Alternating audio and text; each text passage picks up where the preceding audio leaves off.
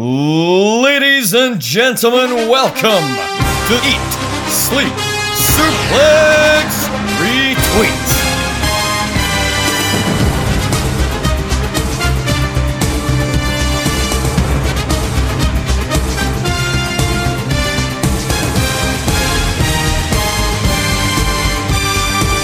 Hello, darkness, my old friend. I've come to talk with you again. It really is a dark day. It's actually quite light outside, but it's a very dark day on Saturday Draft Live because it looks like evil has taken its course. It looks like we are going to get a new first-time winner in this draft, but we'll get into that a bit later. Hi, David Campbell back here on Saturday Draft Live, joined by Mr. Scott McLeod. How are you? David, never say the word darkness when it comes to the draft, because you know Grammy Robbie will never let you live down the darkness, and nor should he. So yeah. I wouldn't try and bring that up again. But yes, this is me, the one true titan of ESSR, the Iron Man. I proved that against David Hockney. He doesn't hold a grudge or anything. He's fine with it. Yeah, I mean, I kind of thought that you were going to win anyway. But that was, I think I said this pre-match, but I'd obviously competed against you in an Ironman match before, and I was like, he has the experience. I think he has a bit more bottle, and it proved right in the end.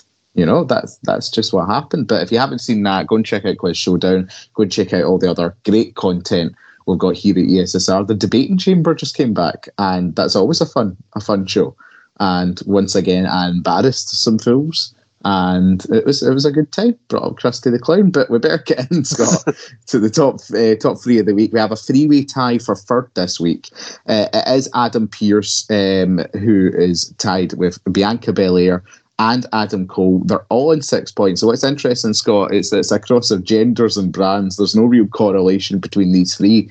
But the season is going to end very soon. And I like to ask this when we get a tie, like, if you're in the draft room, right, and you're putting together your list, who for you would be the highest priority going into next season? Is it Adam Cole? Is it Bianca Belair? Or would it be Adam Pearce?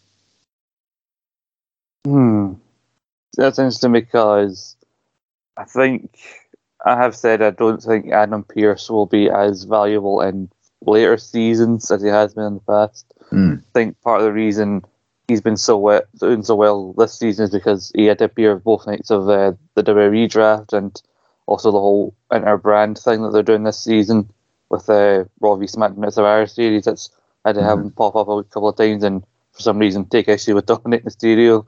Yeah. So I maybe wouldn't put him as high up. I think it'd be between Cole and Bianca, and what might swing me in favour of Bianca over Adam Cole, even though Adam Cole's been doing very well since he arrived in AEW, is that also we got the Royal Rumble coming up next season. That's something to think about, especially with your first or second round WWE picks. And even though they're not doing Becky, Bianca, or continuing that right now, it seems like Liv Morgan's now going to be the next challenger for Becky. I wouldn't discount another strong performance in the Royal Rumble for Bianca, maybe even the first woman to go back to back. So I'd definitely keep that in mind when it comes to Bianca. It's so tough though, but do you not feel that, see, when we've done the Rumble seasons sort of in the past, it's been more obvious who is going to be that guy or that girl who is going to get the win? At this point in time, I can't really predict who the Rumble win's going to. I think Bianca's a good shout, but I can feel some swerves coming in Rumble night. And what's interesting about these three, Scott, you got Adam Cole 9th for the season, 57 points. Bianca Belair 6th of the season and 65 points. And then Adam Pearce 4th for the season and 78 points. And I get what you're saying about Pearce. The only hit back I would have is there's always a job for him, if that makes sense. You talk about the Rumble coming up. I think there'll be shenanigans with entry numbers and who's going in and who's not going in the Rumble with him and even Sonya. To apply to that. So the story of next season, not yet written, but I actually think it's quite an unpredictable one, even just looking at it right now. Do you think that's fair to say?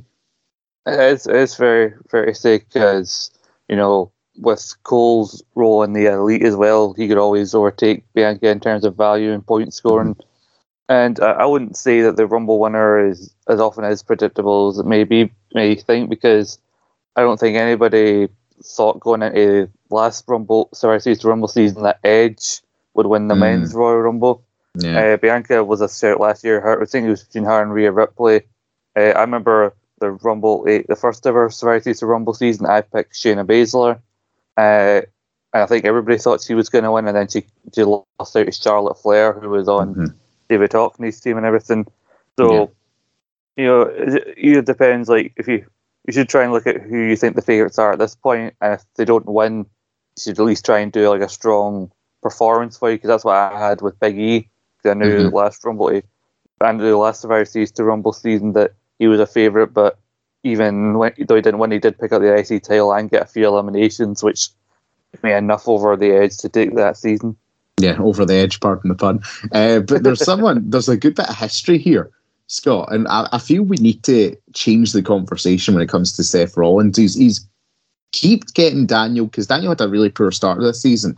And Daniel isn't setting the world on fire, but he's higher than he was. He's now firmly in the mid-table in 10th position, 128 points. And a lot of that is down to Seth Rollins.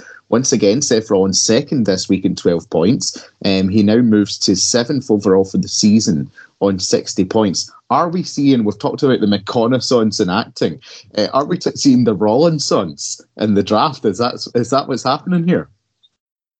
It could be, because we said before, like, seasons like 1 through like 3 or 4, Seth was the pick, and then I think Bayley overtook him overall in season 5. But given like the first few seasons, he was Universal Champion. He was on TV all the time, and everything. And then also he went away like towards the end of last year. But yeah, I think this is now like he's in a prominent position, because before he was just around to get appearance points, but he did lose quite a few big matches, like lost to Cesaro at WrestleMania, lost to Edge at SummerSlam, and then also lost another big loss to Edge this season. But still, he's racking up big points for Daniel, especially the last few weeks of the season. Now he's the number 1 contender for the WWE title. I know next season when he gets that shot, he probably won't win, but I think he's still worth a punt, taking a punt on.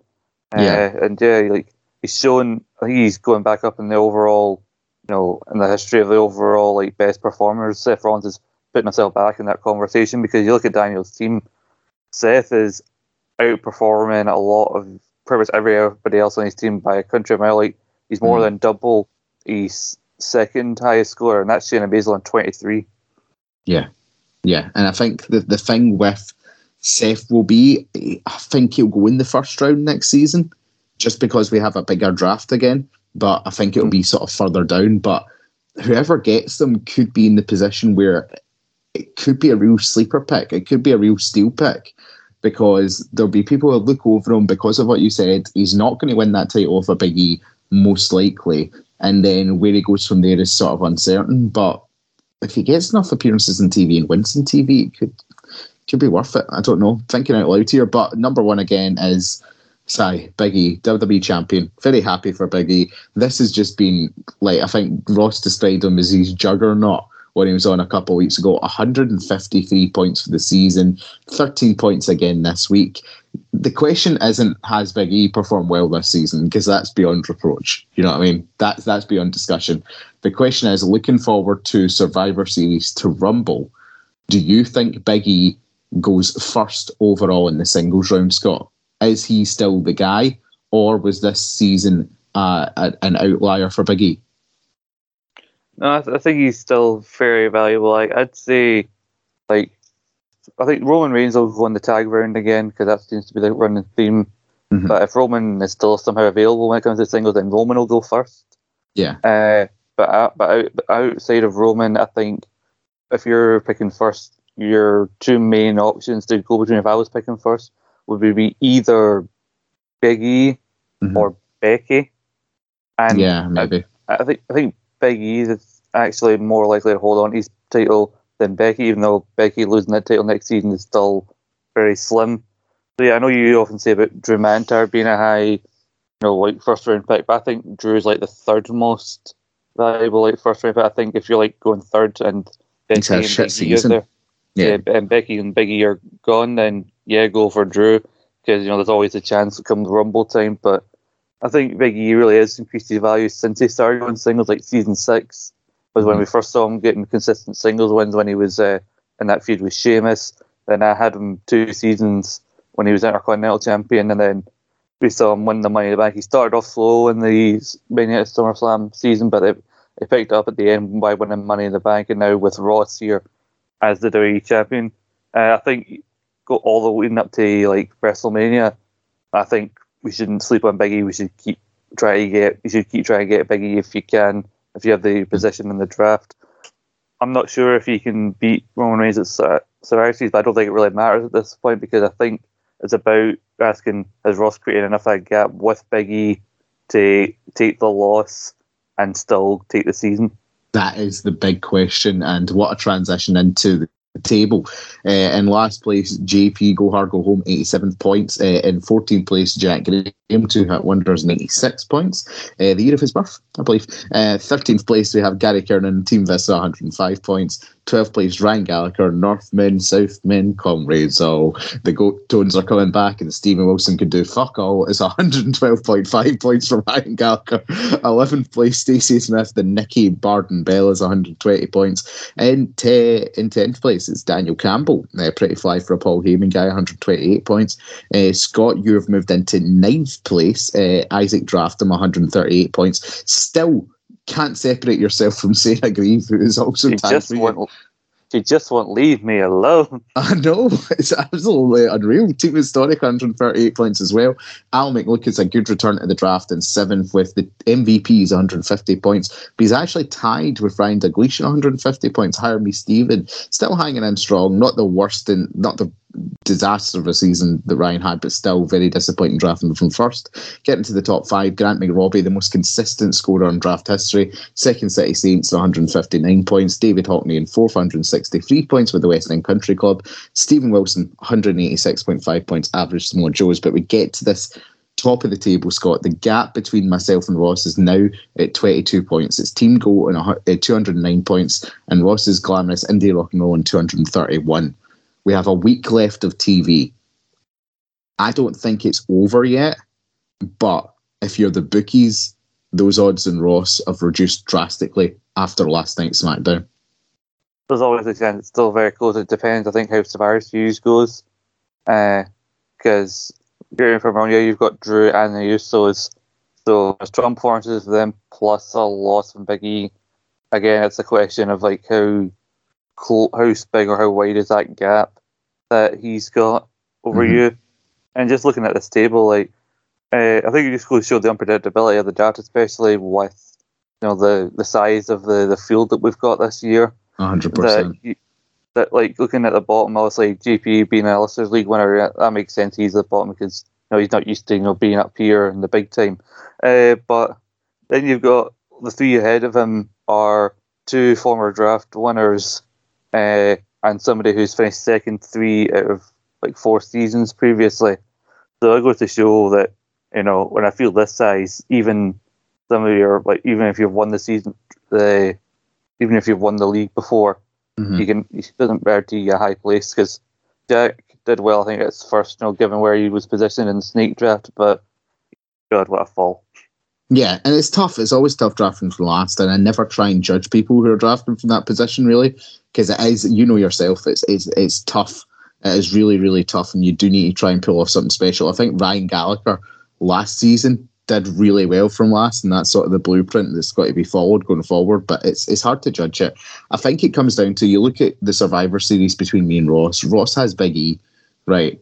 That's really his only person who's going to get guaranteed Survivor Series points. Dominic might appear and interfere to take Ray out or something like that after what happened with Pierce this week, but he might not. It's not a certainty. Meanwhile, over at my team, I have the Usos who are in a match, McIntyre who's in a match, Sonya Deville will get in there somehow.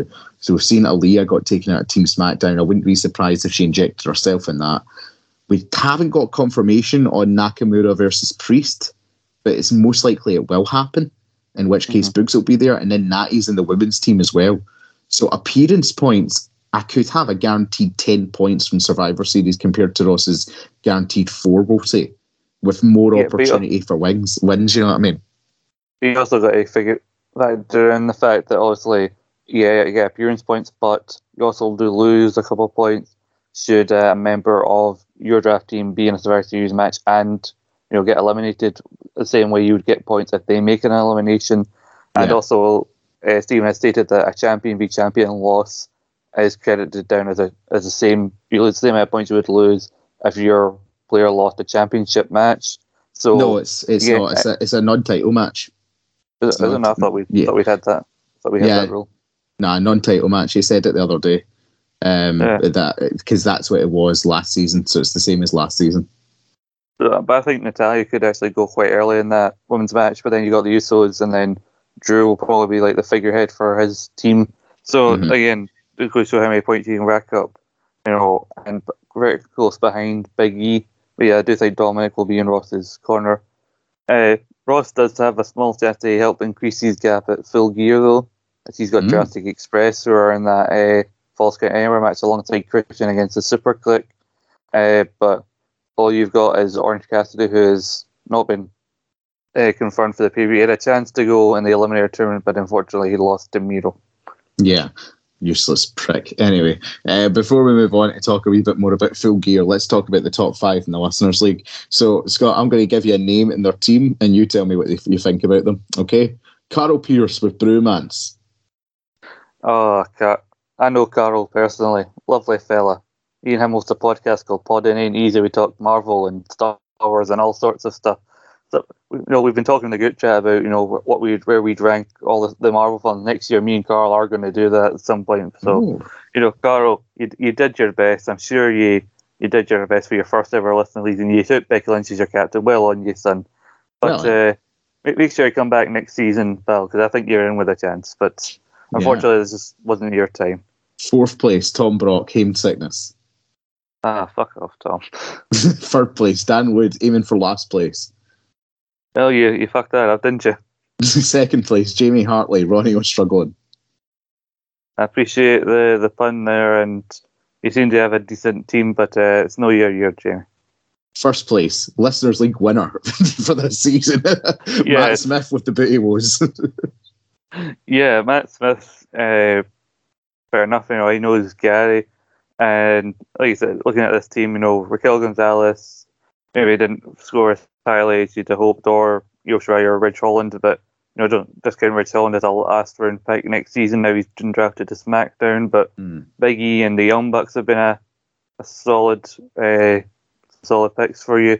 And yeah, it is weird how a lot of the time in the Listeners League, there's no in between. We had one choice where it's very neck and neck, or it's just this person's got a gap for most of the season. Like, you're winning. There's no in between with this Listeners League. It's a nightmare. But we need to switch gears. We need to switch gears, Scott, to Full Gear. We're going to talk about who we think could get the most points out of this pay-per-view, and I think someone who has to sort of come to mind here is someone we discussed a lot in the preseason, and that's CM Punk, because I have a lot of question marks over his match with Kofi. What am I talking about? His match with Eddie Kingston, not Kofi Kingston. Jeez, it's a Saturday morning. Team botches happen. But CM Punk, Eddie Kingston, Scott, Grant's captain, 72 points for the season. A great first round pick, as it turns out. What do you think's going to happen? Do you think Grant gets big points from Punk at Full Gear, or do you think Kingston sneaks away with the win? I have seen a lot of people online talking about the possibility of a Kingston win at the Dodge Central. I'd like that for another reason than to actually see him win a big pay-per-view match, because he's challenged for all 3 major titles in AEW. He had the world title match at last year's Full Gear. He's challenged the tag titles. He challenged Miro for the TNT title and back it all out, and he's lost every time. And it's only so often you can keep that goodwill of a popular wrestler keeps losing before eventually you need to give them that win. And I think it's hard to bet against CM Punk given how he's been pushed coming into the company and how he's been on a streak of wins. Then again, that streak of wins also says that he could afford a loss by this point. Yeah. So it's a real toss-up. But I think Grant can still finish high in the top end of the table, even with a Punk loss, because he's got Punk's on 72 points. He's a regular juggernaut in his team. He's the highest in the top 5 newcomers of the season. He is by far the highest scorer. Like the second in the newcomers is the Usos, because they had not been picked as a tag team for a while, and that's you who got them at 59 points. So the gap between them is just very notable. So it could show how basically CM Punk, I think, has surpassed some people's expectations for the first round pick. Yeah, 100%, and he's the highest picked AEW pick. 72 points for Punk compared to Adam Cole's 57 points. Is there anyone else that you want to turn your sort of attention to when it comes to Full Gear? Who do you think is going to surprise us with some big points for their team? What do you think will be the most pivotal match in terms of either the title race or some individual battles in that table? One thing I want to say is that obviously real life sucks, because I can't even be angry about the circumstances in which Joe Moxley has left TV after I put the captaincy on him, and the guy I took the captaincy off to put it on him is now taking his place. Yeah. But I did stress on Central, not because of draft reasons, but a reason why I think Miro actually could sneak out the win over Bryan.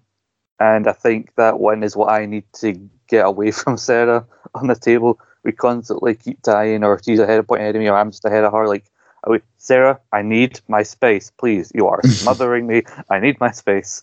But other than that, actually, talking about Grant has the possibility to finish higher than most people on this show, because he's also got Sammy Guevara with the that Minneapolis Street Fight Inner Circle Man of the Year in American Top Team. So he's one of the few people with multiple people on the show. Like, the other person is Steven, who could finish strongly with both Daniel Bryan, who's Miro's opponent, and he has Hangman Page, who hasn't been the highest scorer, but he could take away some major championship points if he finally has that moment against Omega. That makes me scared that Steven could mount a late surge up the table and get sneak victory. Don't say that to me, man. You're scaring me with that talk. Oh God, yeah, I hate it. I hate it. Also, Daniel could maybe jump up a place, because I've talked about how his rest of the team isn't performing strongly. He does have Chris Jericho, who's on 22 points right now. So again, the Inner Circle win could be what he needs there to help further move himself up away from the bottom end of the table. Because a lot of I've been running the AEW sweep we've got going on in the podcast, and so far everyone who's sent me their sweep is very certain that Inner Circle are going to win. Yeah, I kind of hope they lose now, just to show us up. But I know you don't want to hear this, but before we move on, Sarah could also have a good night. Lucha Bros in our team and Malachi Black both in action as well. That could be big points getters either, though. But I'd say both those matches are swing matches. You know what I mean? So no guarantees for Sarah at Full Gear. But one thing that you wanted to bring up today, Scott, was the impact that the TBS title could have next season. We, of course, have, I believe, 4 women still left in that tournament. The question I have for you is, obviously, you've talked about the focus of the Rumble already in today's show, and people wanting to get women who will get that sort of those Rumble points coming. But with the TBS title tournament on the horizon, do you think it could be an opportunity for people to switch focus and get the women for that? And where would you put your priority between Rumble points and the possibility of a TBS title win? I think the Rumble's still fairly high up there, for both the men and the women's side. But I think I wanted to talk about this because of the implication for female picks, because sometimes, especially when you get to the last couple of rounds and you want that 3-2 split, usually your first pick for a women's pick can usually be quite easy, like somebody who's already in a featured program or is a women's champion already, if you manage to get them. But then you got who else is there that's going to be there on a regular basis to rack me up enough points. And you go back to the early days of AEW in this draft. For a long time, you struggled to get a decent consistency in the women's division. You had Riho, you had Shida, you had Nyla Rose, Britt Baker, even with appearance went when she was injured, but that was it. You could count on one hand the amount of really consistent women's picks you had, even when you did just to count Dark back in the day. But I think now the women's division is becoming a lot more full, a lot more featured, and you got a lot more options, especially with this new title, and they are moving to TBS at some point during the next season, so the first champion will be crowned next season. And you got of your Ruby Soho, who is before it started off strong, but then obviously after they lost to Baker, and then you got Hikaru Shida, who performed strong in the previous seasons I had her before. You got Thunder Rosa, you got Jade Cargill, who a lot of people see big things in, Anna Jay, Ty Conti, like not people who might not even win it, but you got potential contenders and women who are going to try and rack up wins to go up the rankings that AEW stress the importance of so regularly. Yeah, getting contention. I think you've basically put it perfectly there. It's just something to keep in mind, and probably an alternative for the war rounds. But I could see your Grant McGobbies, I could see your Sarah Greaves, and dare I say it, I could see your Scott McLeods, the people who are sort of more invested maybe in that product. Try to get them in maybe a bit earlier, and taking that risk ahead of the Rumble picks to just sort of get ahead of the curve. But Scott, time for bedtime again, I think. So thank you very much for this. This has been fun, the reunition of the original team, but it'll be fun. Road to Survivor Series is coming up. Well, regardless of what happens with Miro tonight, and also my only chance for points at Survivor Series is with Liv Morgan, so I don't know how much faith I should put in Liv, but I'm already looking ahead to next season because again, you can see more people maybe focusing on AEW, primarily the women's division than the men's because there's no pay-per-view. But again, you got this new title, you got the Royal Rumble. Like we haven't even talked about how much we should be focusing on NXT with the recent announcement of War Games. Because usually you can focus on one thing, or they're like, WWE's doing a lot of them, and they've got these many pay-per-views, or AEW's got a pay-per-view at the middle point of the season, so you can focus on AEW more than WWE. Whereas I think people's focus is going to be all over the place because points could come from anywhere next season. Even though it's our shortest season, you could still clear a really high amount of points. Short season, high expectations. People, we'll see you next week. Enjoy.